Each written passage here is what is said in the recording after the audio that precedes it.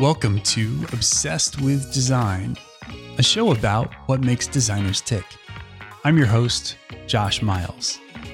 We're into season 2. This is episode 72 of Obsessed with Design, and today I catch up with Chris Do. Chris is not only the founder and CEO of brand strategy and design consultancy Blind, but this guy is a content producing machine. Now, I'll tell you a little bit more about this on the episode, how I met Chris and how we got connected, but I was just so impressed with all of the things he has going on, and I hope you find this inspirational. So without further ado, please enjoy my conversation with the many talented Chris Do. Okay, guys, welcome all the way from Santa Monica, California, Chris Do. Chris is the founder and CEO of brand strategy design consultancy Blind. Founded in 1995, Blind is a pioneer of motion design. Today, Blind continues in the tradition of excellence by bringing a world-class team of strategists, designers, filmmakers, writers, and animators to create truly memorable video content. So, Chris, I'm excited to chat with you today about your story, of course, your podcast, The Future and Blind. And actually, I had found you because a longtime consultant friend of ours, Blair Enns, had tweeted about his episode on your podcast. So I would consider Blair a huge influence in my professional and business career. So anybody that Blair was willing to recommend on the Twitters, that's somebody I want to check out. So welcome to Obsessed with Design. Thanks for having me, Josh. We have many things in common, and Blair is definitely a source of inspiration and influence in my life as well. That's awesome. And I've since then started digging into some more episodes. And so we'll get back to the podcast here in a second. But for anybody that wants to add some more great design-oriented conversations to their podcast list, The Future is really a well-done show. And the production value is awesome. I just think it's a really good podcast out there. So maybe before we dig into that a little bit further, I always love to ask my guests, how did you find yourself in this design world? What's your origin story? Oh, okay, great. Happy to share it with you. I think growing up, there was an internal conflict in my mind in terms of what I wanted, my heart's desire, if you will, and my external logical brain thinking I need to do something that's practical, something that is going to sustain me for a while in terms of a career choice. And so although I love drawing and making things, and I exhibit this from my earliest childhood memories, from drawing with markers and just building stuff, finding stuff that people would throw away in the streets and just picking things up and reassembling them into other things. But I always thought that was a hobby and it was something to do for fun. And I developed a little bit of a reputation amongst my classmates in grade school that, oh, he's the guy who can draw anything. And I wasn't really that good. I was just better than them. And that was how it kind of lived inside my body for a long time. And I remember distinctly one of my uncles, quote unquote, which was basically my mom's coworker, a family friend who would come by to mentor my older brother. He would prod me and say, you can go into a career in design and you're really good at this art thing. You should really pursue that. And I smiled at him thinking, that's cool, but I dismissed it. I dismissed it because of very practical reasons. Like I thought I was supposed to become an engineer of some kind, maybe in the software space. I'm not sure. And that's what my brother was doing. So it wasn't until I got a job working at a silk screening shop that I started to see and meet people who were actual working professional creative people. And my task was fairly straightforward at this shop. I was working directly under the boss. His name was Brad. And he would just have me ink over his pencil drawings. And he did the design work himself. And this was right around the late 80s, I think. Mm-hmm. So the Mac wasn't like this gigantic accepted thing yet. And it was very expensive. And so I was just hand inking his work. And that's when I got to meet a graphic designer who was doing desktop design work. And that's when it materialized for me. That's when it became real. When I met this other person, his name is Dean Walker. When I met Dean, the idea that I could actually earn a living, not a great one, but at least I wouldn't be in the street homeless, which was always my fear, is I actually can do this thing. And that's when I decided, you know what, I want to become a designer. So how did that, obviously some time probably transpired between the realization that you wanted to be a designer and from founding Blind. So what did that path look like for you? Yeah, it was a pretty straight path, I think. Having realized this late in high school, I think I was a senior at that time, and deciding now I want to do design. Well, my GPA wasn't good enough to get into the schools I wanted to. So I had to go to the route of community college. And I went to San Diego City College for a year, worked on my portfolio, got into Art Center, and was set on a path. The minute I found what I think my calling was, it set me on a path and I became laser focused. Before then, I was just like everybody else, waffling about, trying to figure out my place in the world, not knowing what my strengths and weaknesses were, mostly just trying to fit in, if I'm being honest. And once I found design and I found that it's something that turned me on and I got excited about doing it, and I was excited to stay up late working on projects and putting in that extra effort, giving that the theoretical, 110%, if you will. And I got rewarded for it each time because the work that I did was met with praise from my instructors or my classmates. I got into Art Center, spent about 4 years there, graduated, and worked for a brief period of time, and then started a company in 1995. So it wasn't a long professional career working for people before I decided to rather carelessly just launch and start my own company. Well, maybe we can come back to the start of Blind here in a second, but I'm kind of curious how your team is shaped today. Tell us a little bit about the structure and size of Blind. Okay, I think we're around 14 or 15 people, and it swings between the mix of creative people and what I would consider non-creative people, in a sense that there are administrators, producers, salespeople, accounting, that kind of stuff. And I think we're around 13 to 15 people, and right now, the way it's structured, there are essentially 3 leads. 2 of them, they have the title of creative director. They essentially produce, design, win new business, and manage all the projects that we get from a creative service side. And the other person, he's our digital director. And so he's leading, instead of the commercial or print work, he's leading all the digital projects. So anything that's web related, anything that's deep in strategy, he's going to be running that. And so those 3 guys are basically running the company for me. And then we have an executive producer, a producer, and a bunch of designers, and a couple of support people. So I'm curious about, as you guys describe yourself as a brand strategy and design consultancy, and I also see that, at least from my impression, that motion seems to be a really essential piece of what you do. So maybe talk us through a little bit of your philosophy and how that sets you apart. Sure. The motion stuff that you're seeing on our site is part of the legacy of who we are. And we have roughly about 22 years worth of motion design experience doing commercials, show packages and identities, things of that nature. It's not until the last 3 or 4 years that we started to delve into brand strategy and working with the C-suite, the CEO, the CMO, the CRO, basically everybody with the C title in front of them. And then we realized that we needed to have different skills. The commercial work that we were doing, basically the ad agency would give us a script. Sometimes they'd give us boards, and we would be the production arm of that. So we were going to embellish the idea and take it across the finish line. But when you're working with clients directly, there is no agency as a buffer and in between. Then you need to learn to speak the language of business and understand what the business goals are. Is it a marketing issue? Is it a positioning problem? Why do they need to redo their website? What's missing from it? And so we had to learn new skills to adapt to this new paradigm that we're in.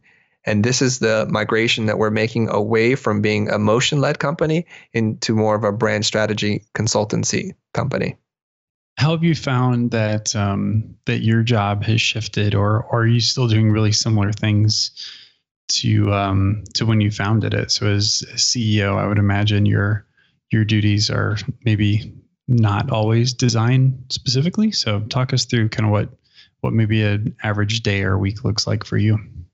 Sure. And I'm not trying to be overly complicated when I give you this answer, but I have to answer it in two parts because I have two very different roles. Mm-hmm. From the strategy, and the creative service company, my role mostly is onboarding new clients and doing the strategy parts. And then once the strategy work is done, and we do this through discovery when we meet with people, there's a lot of sticky notes on whiteboard, a lot of conversation that's happening. So basically my main value that I contribute in that is dialogue, asking questions, listening, and connecting dots for my clients with my client. Mm-hmm. And once that part is done, I pretty much hand it over to the creative teams to then give the ideas form.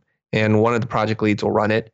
And it's very rare that I'm going to actually get my hands in the work. My hands don't get quote unquote dirty anymore. In that I am not sitting on the box trying to design the logo, the mark, or anything like that. If my hands touch the mouse, it's mostly because I'm helping a designer overcome a particular design problem. Mm-hmm. And I'll look at the files, I'll zoom in and I'll look at it and we'll shape it together. But it's only in an art direction, creative direction capacity and not in the I have time to make it.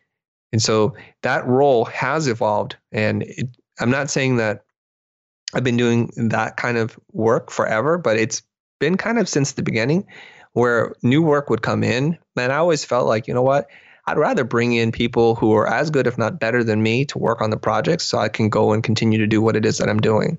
And most of the time, I think what I'm doing in my role is to make sure we're hitting some kind of creative benchmark. And now it's become a strategic benchmark. And sometimes designers, they get lost in the work themselves. As creative people, we get carried away by our passion to do things. And we're inspired by something we saw earlier that day or last week. And we kind of put it in our mental back shelf or whatever, and we pull it out. And so oftentimes I'll look at the work. It's beautiful. There's no debate about that from my point of view, but it's totally off brand. And I have to kind of redirect and say, you know, this is the world that this brand lives in. This is really cool. Let's save that for something else because I'm not seeing how it ties into what it is we're doing. So if anything, I'm course correcting, and sometimes it's minor adjustments and sometimes it's major adjustments. Now, the second part to the question that you're asking is, well, what is this other thing that I'm doing? Most of my energy today is spent on running, writing, producing, editing, supervising, and scheduling content for our channel. And our channel exists in many places, and there's many facets to this thing. It's like an 8-headed snake or whatever. Okay. So we exist on YouTube. We have something like 125,000 followers or subscribers there. Cool. And we also produce and create content on our multiple Facebook pages. And they're all segmented by the kinds of content that our audience is looking for. So I have a business page, which is really about the business of design. So if you want to bone up on your business chops and learn about how to market, to position yourself, to understand user needs and design thinking, I have a Facebook page dedicated just for that. And then there's a whole group of people that I'm helping to coach and to teach more about the design fundamentals. And that's a different page. So there's lots of things that we're doing. And the reason why we have a podcast and maybe the way you and I are now talking is because people on YouTube would ask, can you just port this content over onto a podcast format? Because sometimes I'm driving and you don't want to be streaming videos through YouTube while you're driving. That doesn't make any sense. Or sometimes I'm running on a treadmill or something like that. So we started to produce content for podcasts. And I'm the kind of guy who likes to think, you have to speak the native language on the platform that you're on. You can't just lazily port stuff over. Podcasts don't work well on YouTube and YouTube content because it should be visual. You're not always describing things that you need to when somebody's only listening to you. And the conversation is a lot more intimate. You're in somebody's head or in their car or in their home. It's very different than something that's on a screen somewhere. And so then we had to learn, how do we have these conversations and tailor the content specifically for podcasting? And that's what we've done. So now we have multiple podcast episodes that only live there, things that happen on YouTube that only live there, and things that happen on Facebook and Twitter, because the conversation is more real time and it's more intimate. So talk me through a little bit of your, first of all, that sounds like a ton of content. And as a fellow podcaster, I can appreciate how much work goes into, just one of those channels. So talk me through a little bit about maybe your business strategy or your goals for doing each of those and kind of having a, almost a unique audience and flavor for each of them. Right. So let me see if I can process this. So the business strategy, and we have what we call our like a global business objective, and we have two things from the content side for the future. Our global business objective is to get to 200,000 subs on YouTube. That's a pretty straightforward thing. It means that we have to, at this point, average about 400 new subs a day. And we're on track to doing that. And theoretically, it's not a linear growth, it's an exponential growth. Mm-hmm. The more subs you have, the more subs you get. And so we're on track there. And the other goal is a revenue goal, which is to hit about $250,000 in revenue by the end of the year. And we're on track to do that because every month now we are breaking and smashing past the previous high water mark of what can we do in a month.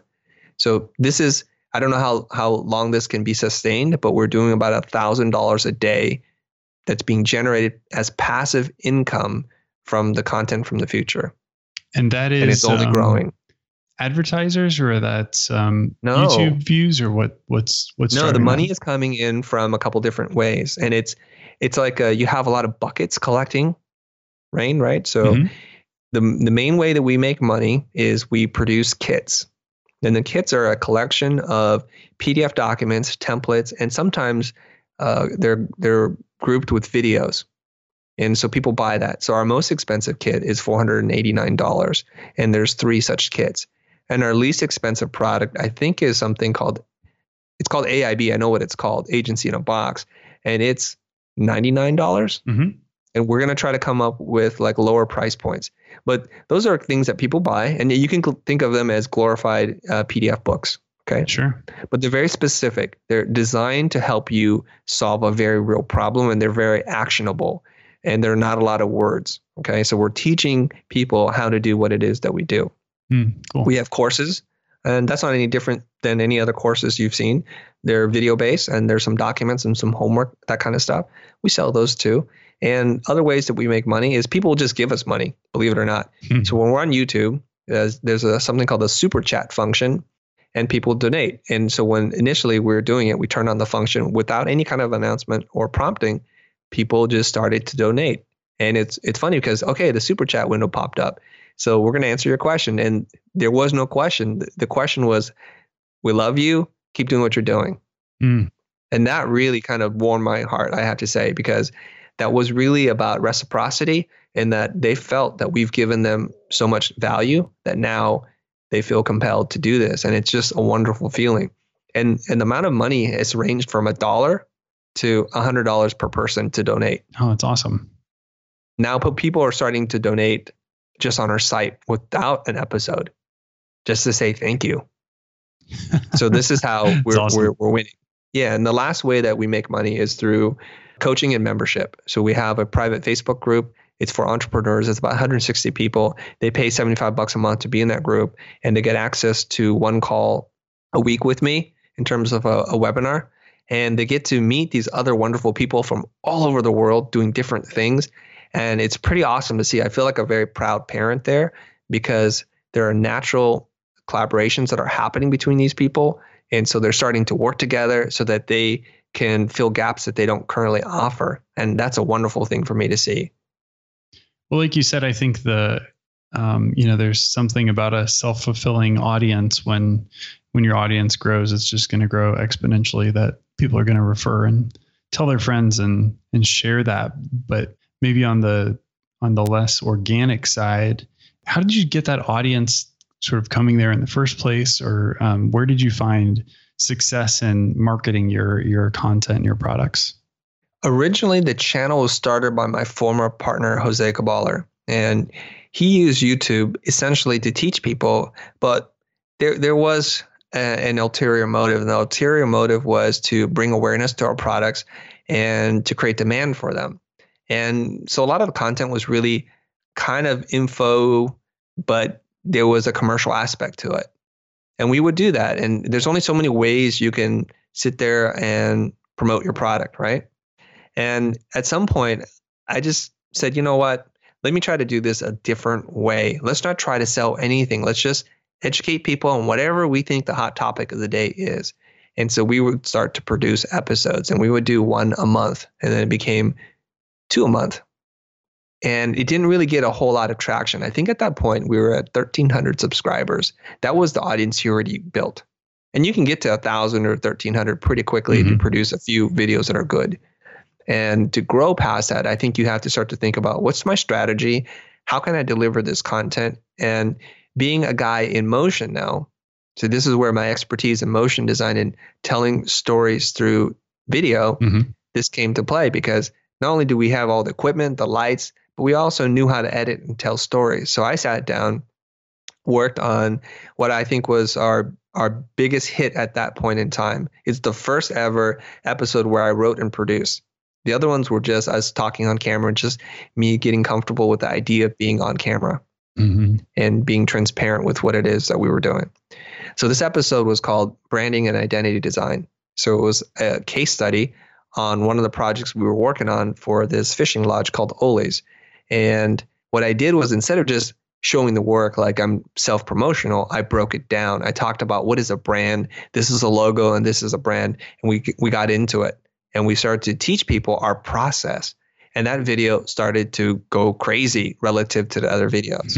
And to date, I think it has a couple 100,000 views. I'm not sure if it's cracked 300 yet, but it's getting up there. That's awesome. Right. And then we saw a lift, and that was like this high. This was addictive to me, because I was looking at it like, wow, I put in some effort and the results were more than what I expected. And so at that point in time, I was commenting in the channel saying, my God, let's celebrate when this hits 5,000 views, because that would be major to me.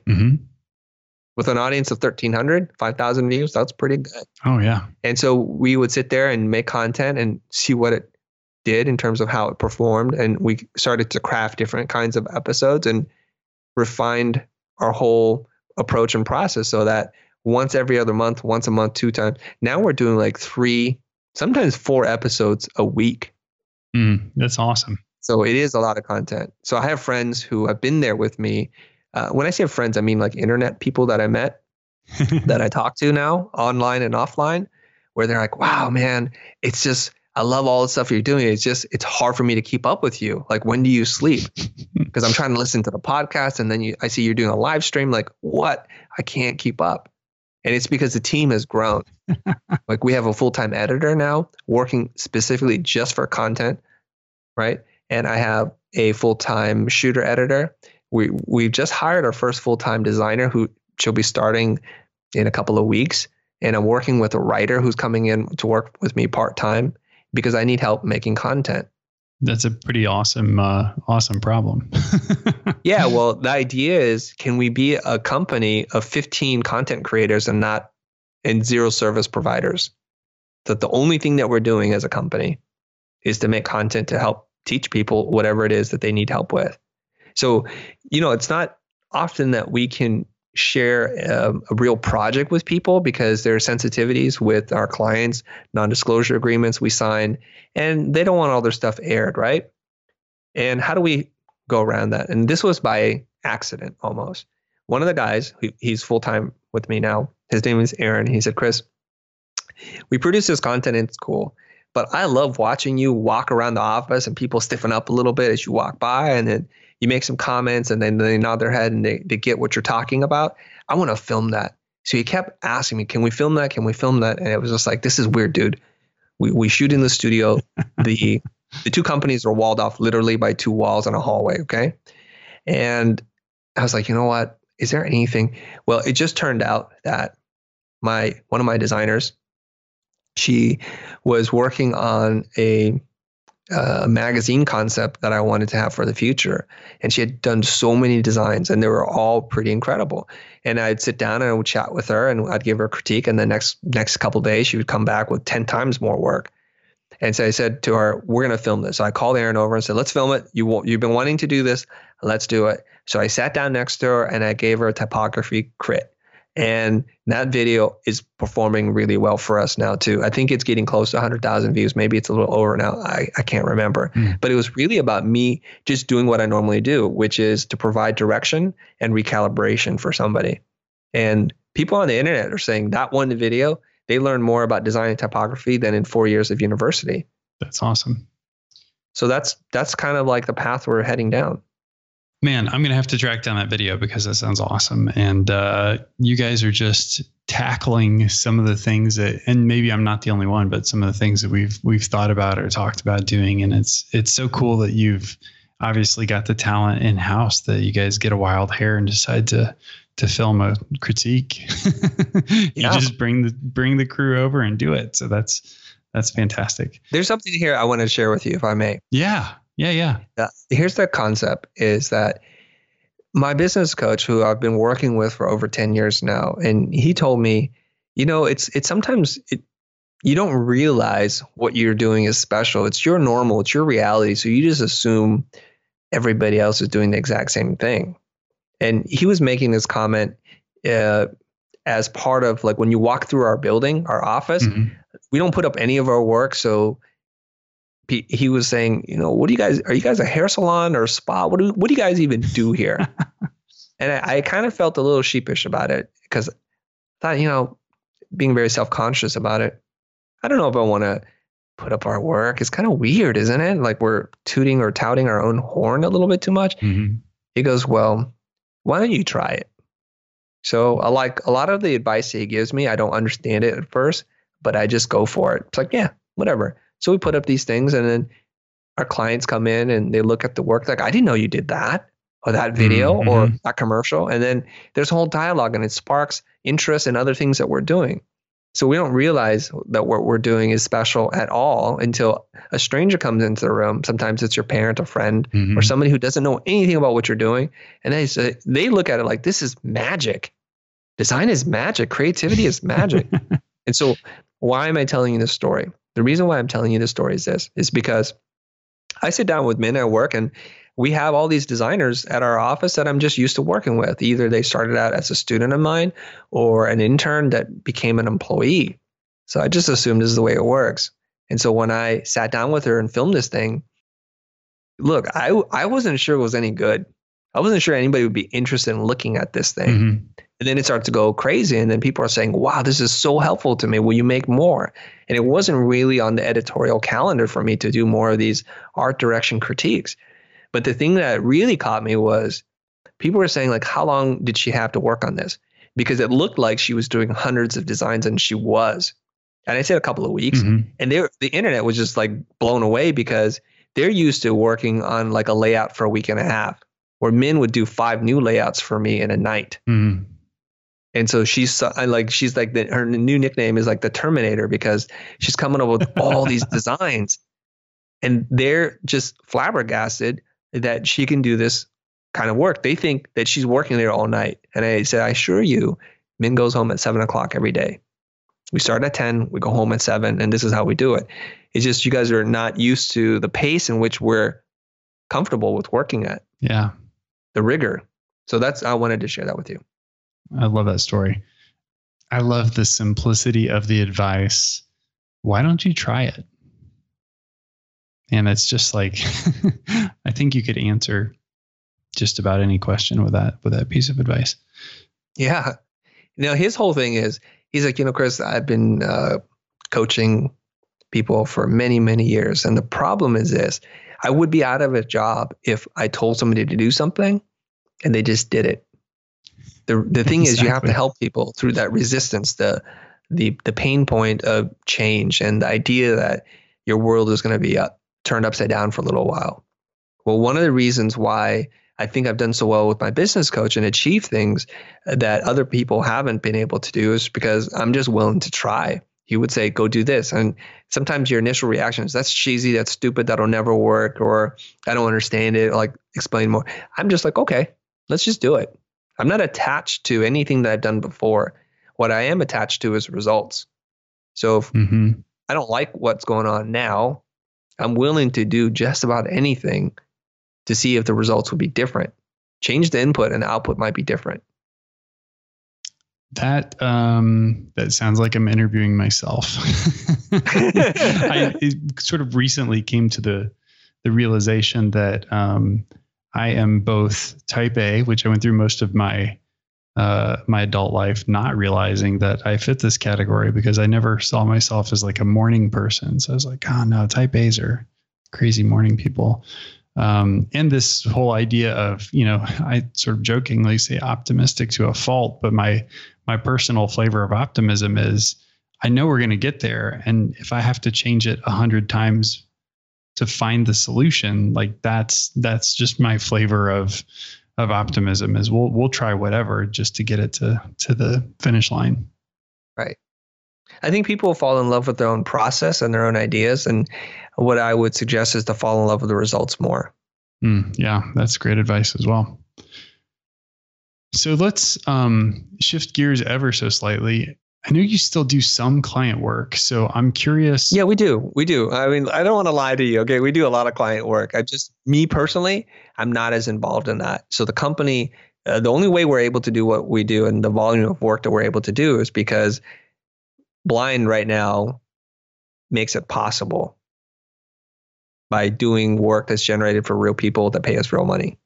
Well, what do you define as a great client, and where do you feel like your best clients have come from, or what has generated those best relationships? Oh, okay. I can answer this one pretty succinctly, I think. Great clients to me love the work that you do and can afford the work that you do. And that is kind of just in a nutshell. And they are clear in their mission and they know what they don't know. And so they're able to step aside and to bring in an expert and say, I need help solving this problem.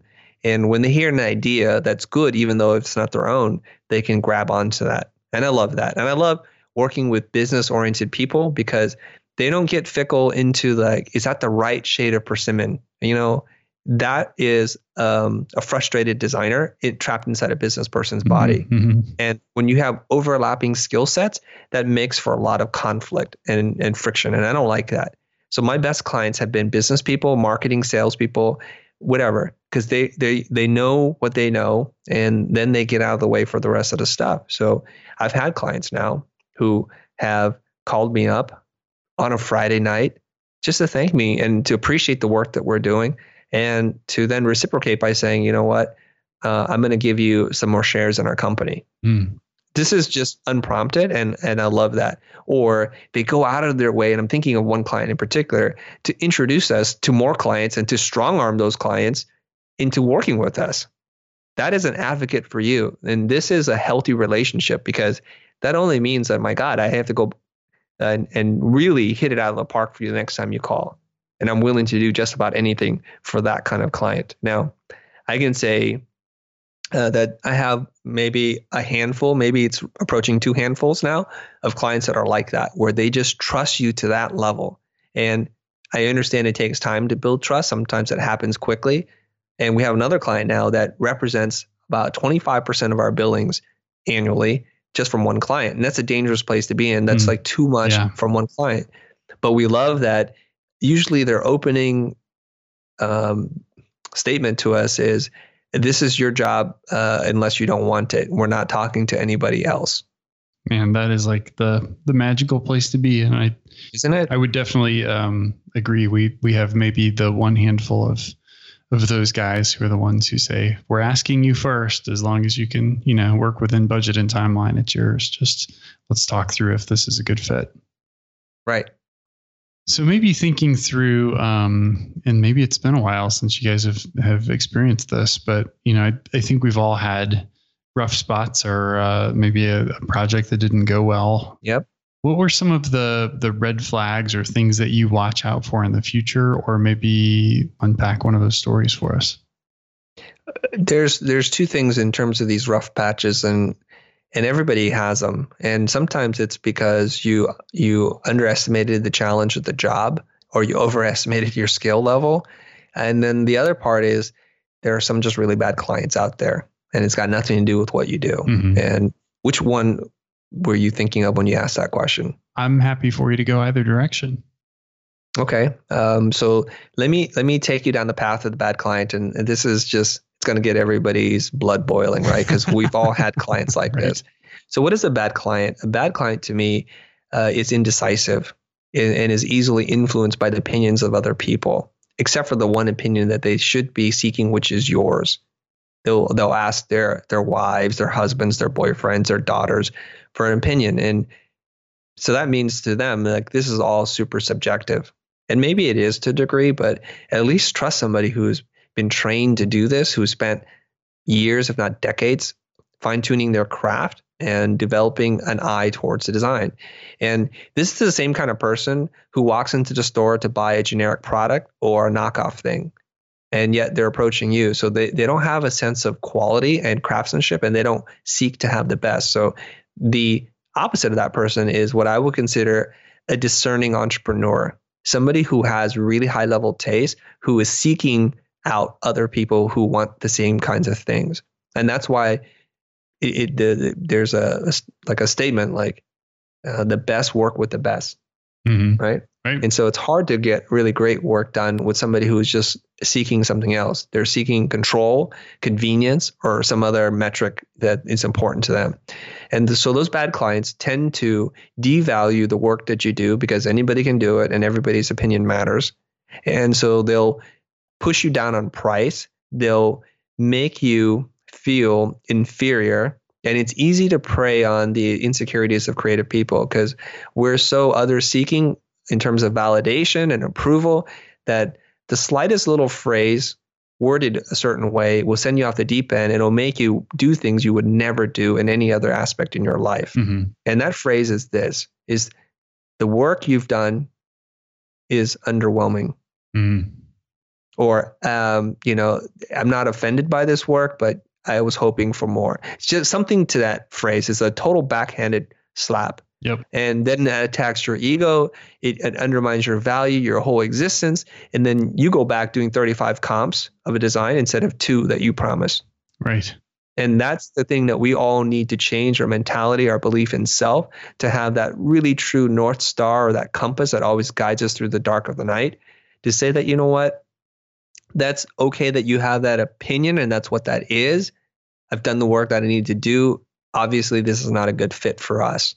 Why don't we part amicably, and I will recommend you to somebody else that I think will do exactly what you want. Mm-hmm. Bad clients are the kinds of clients that are micromanagers. They want to not only tell you the goal, but they want to tell you how to get there. Okay. So my opinion is this: you can tell me one of the two, but you can't tell me both. Tell me how to do it, Right. and I'll do it. Or tell me where you want to go, and then I'll figure it out. Now, the reason why I say that so confidently is because obviously you don't know how to do it. If you did know how to do it, you would have done it. Right. So let's accept that, and I even tell my children this. I have 2 little boys, and my oldest boy, he's now 13, but he, when he was younger, he would walk up behind me and say, Dad, I don't like that logo, or can you do this? And I would turn to him, I was like, do you want to tell me how to do it? Or, or can we just talk about the goals? Because I can do one of the two. So you obviously don't know how to do it. So let me do my job. And he goes, oh, okay, I get it. It's going to be a great future client. He's a very smart and sharp boy, very attentive to details, and he's going to be on the show pretty soon because I'm going to have him guest crit some work, and I think it'll be hilarious. But the other side of it is really on you, meaning that the client is good. They gave you a really challenging project, and you thought you could take it on. And these are some of the most painful projects I've ever been a part of because sometimes you can bite off more than you can chew, and it's really stressful. I like challenges, but when it's a challenge beyond your scope and you're like, wow, how do I do this? I'm out of my league here, all these kinds of things. And it's very, very stressful. And I've had a couple of situations, one of which was, I won't name the client, but it was a very challenging particle simulation job, very complicated math and things that we just don't do. a lot of coding and thinking through things with physics, And we had a whole team of people that were quote unquote experts, and the team was not hitting it. We were missing our deadlines. The work was subpar. As soon as the client made one comment, it's like it would take us days to iterate on that idea and not hours, which we were used to doing. Mm-hmm. And that was one of those jobs where we're slamming our head against the wall thinking, oh my gosh, if we can give the money back, we would, because we don't know what to do. And our only saving grace was to dig into our network of people that we know, and a friend of a friend appeared. And that person worked on feature films like, what is it called? One of those Roland Emmerich disaster movies, where it's the end of days, where buildings are falling apart and the oceans are rising into sweep in New York or whatever. Well, he's a particle specialist. I think I've seen that movie. Right. And he was a particle specialist, and we luckily found him, and he came in and started doing what looked to me like magic in hours that our entire team couldn't do in days. Mm. And so those are very stressful challenges. Now, the good news is this: is your audience mostly design based, like print or motion, or who are they? Yeah, I think we've got a mix of designers who listen to this, and probably a fair number of marketing folks as well. Okay, great. So let's just say you're in the design space in terms of print design, whatever form that takes, a logo, identity design, collateral, that kind of stuff. Well, the world of known knowns or known unknowns, it's pretty small. It's like, it's very hard for you to get into a job where you're like, oh my God, I don't know what kind of paper to choose. Right. So you're pretty safe there. Now, where it can go wrong for you is, say that you're in charge of printing and you pick a discount printer and not the one that you should have. And they're, because you don't know how to operate a press. And if it doesn't come out right, or their standards of quality are not there, and they're laying down too much ink on one thing, then that's a problem for you. So things that are out of your control tend to be very, very stressful. And that's where it's good for you, at least if you're in your earlier part of your career, to go ahead and pay a little bit more for a vendor than you normally would, just so you can work with the best and you can learn along the way. You can say, you know what, when this is on press, I'd love to get an education about how you do what you do and take me through your process, because I want to learn while I'm doing this job with you. When it comes into like motion design work and in some marketing stuff, so the marketing world in terms of social media stuff, it's still the wild, wild west, right? Lots of tools are popping up. Standards are changing. Algorithms are changing. Facebook is changing almost on a daily basis now. They're making tweaks to it all the time. And so the hard and fast rules aren't there because they're being rewritten on a daily basis. So I think at the end of the day, the challenges are really to get results for your client, and you can luckily try and experiment and get data on whether or not your things are working or not. So that's a great way to work. And I'm really excited about what's happening in terms of digital marketing.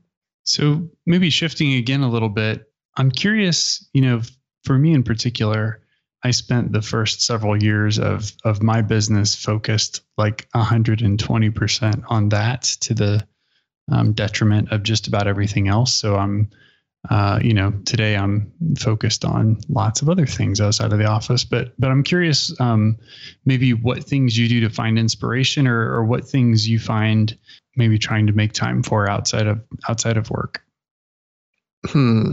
Where do I find inspiration?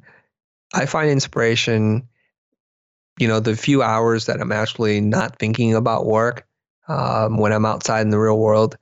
I'm an active seeker of information. So I'm a life learner, and I tend to be very, process oriented. So if I watch a great film or read a book, I'm always thinking and plugging it back into like, how did they come up with this idea? What decisions did they make? And try to put myself in the shoes of the creative people behind the things that I see. It could be a simple design for a t-shirt or a shoe or something like that. And I'm studying like the materials they're using, the design decisions they're making.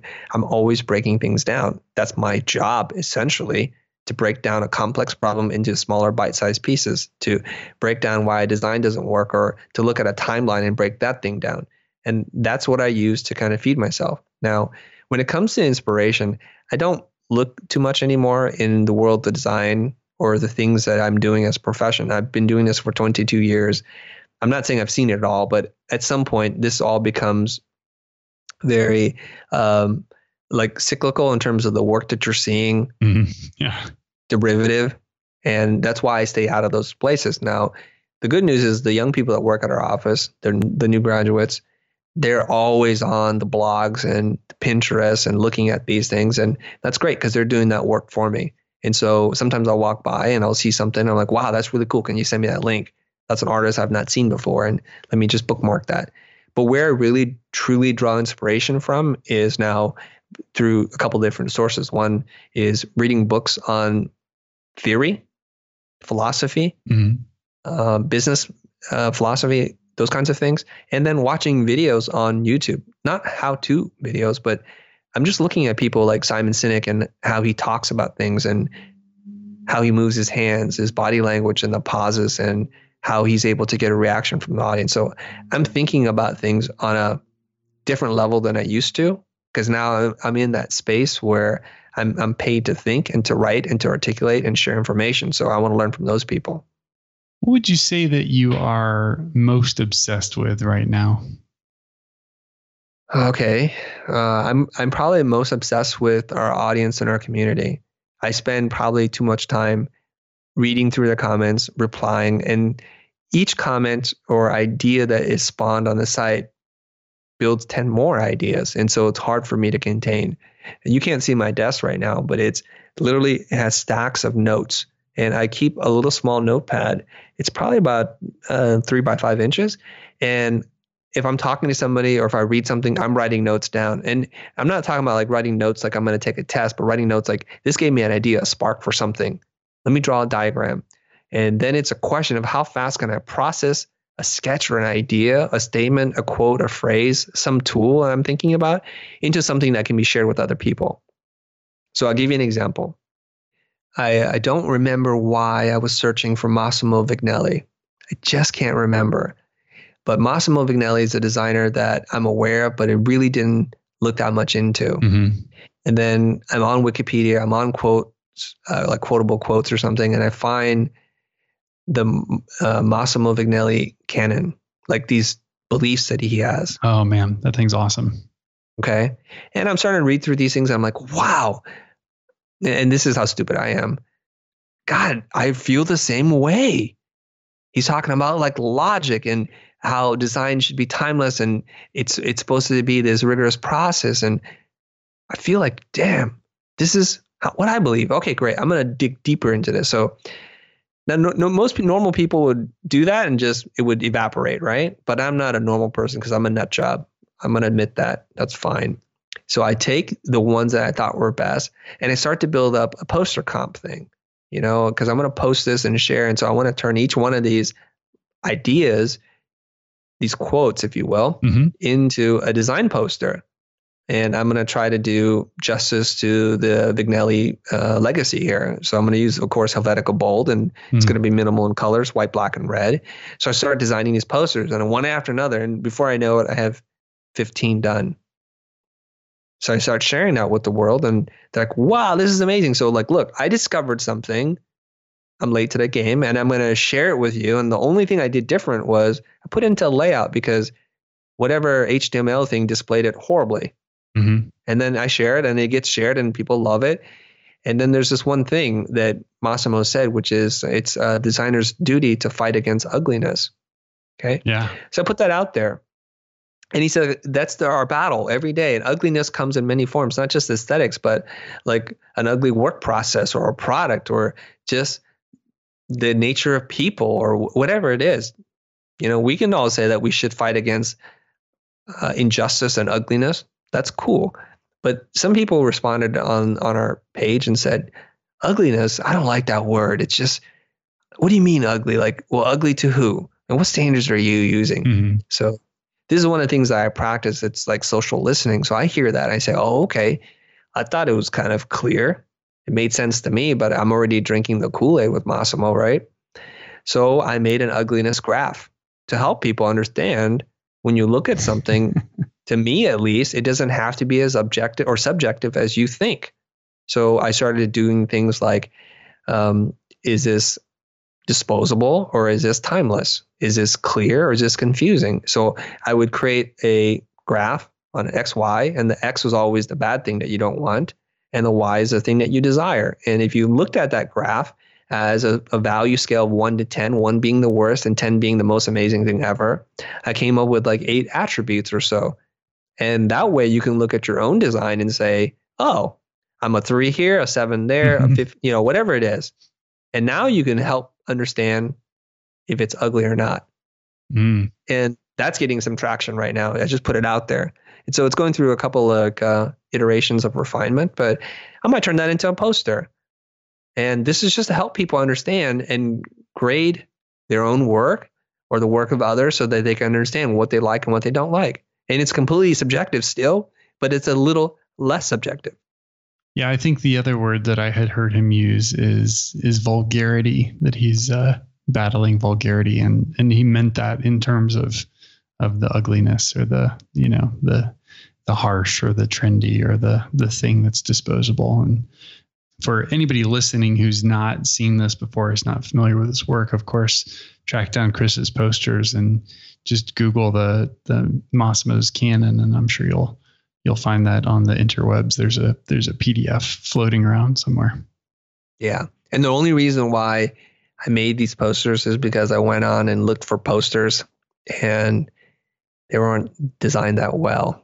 And I'm a little bit of a design type snob here. So I was like, oh, how could you do that? Like, why did you design it that way? This should be stripped of gimmicks and things, and it should be designed really clean and minimal, and the spacing has to be right. And why'd you use 14 different point sizes? That confuses me. So that's why I almost felt like a burden. Like I can't put up on a poster about fighting ugliness and use somebody's ugly design to say that. It just felt wrong. Right. What would you define as one of your proudest professional moments? Okay. Proudest. It's always the most questions that, stop me in my tracks. Well, let's say subtract the est. Tell us about a very proud professional moment. I think there's a couple of points in my career where I notice something that's unique. And what I'm looking for here is when my team seems to love the project more than me. And that doesn't happen that often. And when it does, first of all, I'm just blown away by it. But then second of all, I'm trying to manage their passion and their energy and say, like, let's not kill ourselves right now. Because I can see where that's going.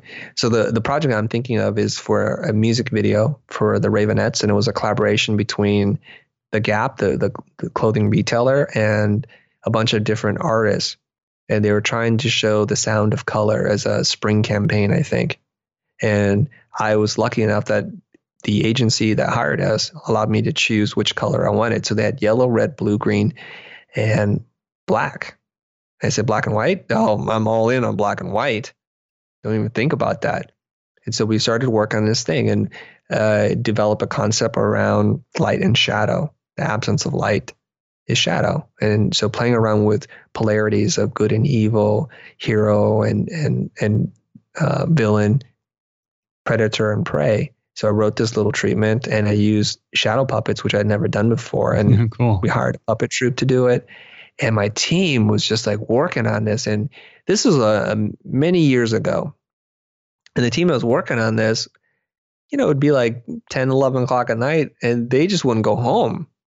Because I was there. I was like, I feel bad as a leader to just go home and leave you guys here. So at a certain point, I said, we're going to hit that moment. And these kind of projects, like music videos, always hit that moment where you're in that final stretch, the last week, if you will. And I know from experience, it's going to take everything for us to get across the finish line because now all the details matter.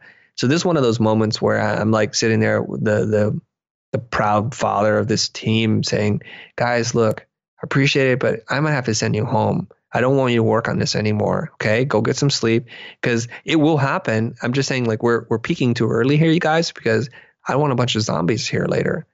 And that's when I just know that the team loves the project. They love the creativity behind it. And this is no longer about commerce or money. This is really about art, love, and passion. And those moments don't happen that often where you have to tell people to go home. And it's not because you're trying to save money, because nobody's trying to make any more money on this thing. I think the companion to that, like that's an awesome thing. But the one that gets me or has gotten me a couple times frequently is when the team comes back to me and tells me how much they enjoy the client and the contacts in particular, and how they feel respected working with that particular client. So I think that's also a maybe similar but related thing. Yeah. I always think about this, right? When a client trusts you explicitly to do whatever it is you want, that's a heavy burden to carry. It really is. Because most clients say it's got to be this thing, and they put all these parameters on you, so you have to stay within the guidelines, right? But when a client like the artist from the Ravenettes, he was like, no, okay, that's cool. And they gave us no feedback. So you walk away thinking, usually, and I'm not this kind of person, I don't have this kind of mentality, but when a project doesn't go well, you're like, well, they effed it up. They wanted this, or the logo is horrible. And it's like the best that we can do, or the time, or whatever. This is one of those moments where this project fails. Well, who you got to blame? Right, exactly. You got to blame yourself, right? And so it's like, I know a lot of designers are listening to this and thinking, what? I've always wanted a client to let me do whatever it is that I want. And when you get it, you'll know what I'm talking about. It's a heavy responsibility. It's almost like a client saying, I have a certain amount of money in the cash register. Whatever you think this job costs, you just go help yourself do it. I totally trust you. Yeah, that's awesome. That's a whole different thing than saying, hey, can you bid this? And it's going to be triple bidded, and this is how it's going to work. And then my general philosophy there is like, I'm going to try to bid this as high as possible with as much money as possible, until the point in which you think it's almost unreasonable, but not to that point. Right. Because we're going to play this game, right? Because I'm going to go here and you're going to take me there, and somewhere in the middle we'll meet and we'll be happy. Right. But when a client just says, whatever it takes, that's a big responsibility too. Yeah, exactly. Because then you're thinking, I want to be fair to them and I want to be fair to us. And you're coming at the place where I think you've got maybe the right heart around how to do that. Where, like you said, when you feel like, you thought you had this relationship and now it becomes competitive, or, just extra red tape and extra steps. Like, you guys want to work with us, or you want to work with somebody else? Let's just be real about it. Right. Now, I can give one more example to your audience in case they're still scratching their head. Like, I've never had a client say you can do it for whatever amount of money or do whatever you want. Right. Okay, I understand that. We live in the real world. But here's what I can say. I remember as a kid, if I did something wrong, like my dad, there was always a threat of impending violence. Like I'm a first generation immigrant, right? So in the old country, you got whooped like you can't believe. And there was always that threat, like you do something wrong and the belt is coming, or the broomstick, something horrible is coming. But my dad never hit us. But there was a threat. So when we did something wrong, he would totally like do a mind thing on you, and he was like, I want you to figure out what the appropriate punishment is for this. Mm-hmm. And that's the same thing. It's like, well, if I say, a little slap on the wrist is, and then my dad will look at me and think, are you crazy? Now I'm going to bring the hammer down on you.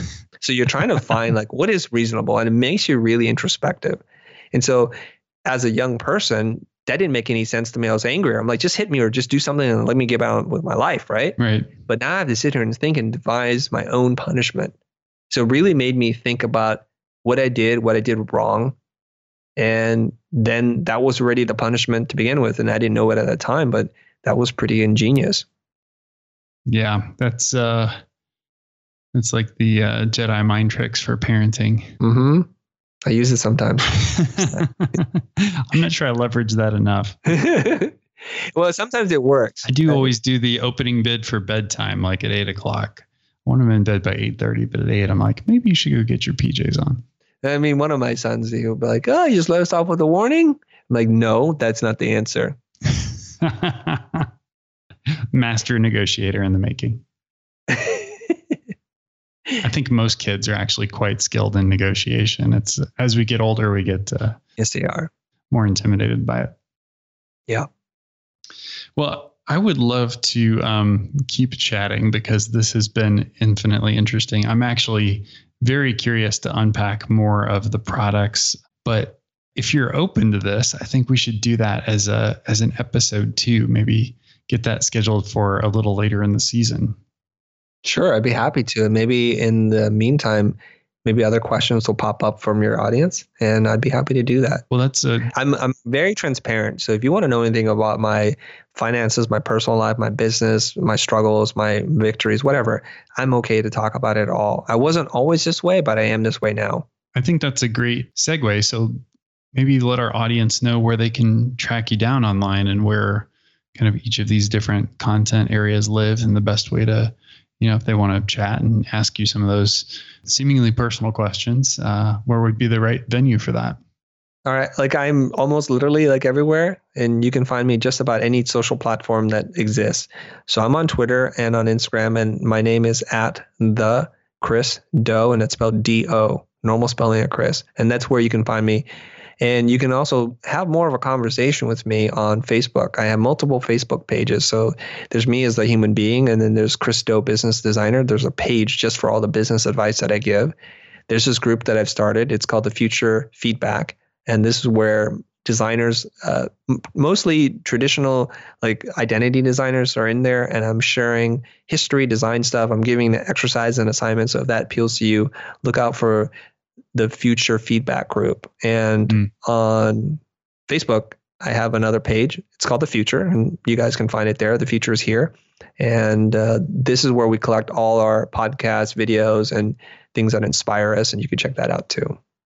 That's awesome. Well, Chris, it's been a blast chatting with you, and I look forward to catching up with you passively through listening to future episodes of The Future. But thank you for joining us, and thank you for being obsessed with design. All right, guys, that's episode number 72 in the books. For all of today's show notes, please head over to obsessedshow.com. Obsessed with Design is a product of the Design Obsessed team at Miles Herndon. Check us out online. It's milesherndon.com. Thanks again for listening to Season 2. If you haven't listened to some of our earlier episodes, be sure you're subscribed on iTunes and go back to those early episodes. There are some true gems in there with some designers you may know and lots that you may not, but I hope you can learn a little bit of something from each and every episode. So head over to iTunes, please subscribe, and we'd love a rating or review to help other people find the show. Our show is edited by Jen Eds at the Brassy Broadcast Company. Head over to brassybroad.com to learn more about the services she has to offer. Thanks for listening. We'll see you next time.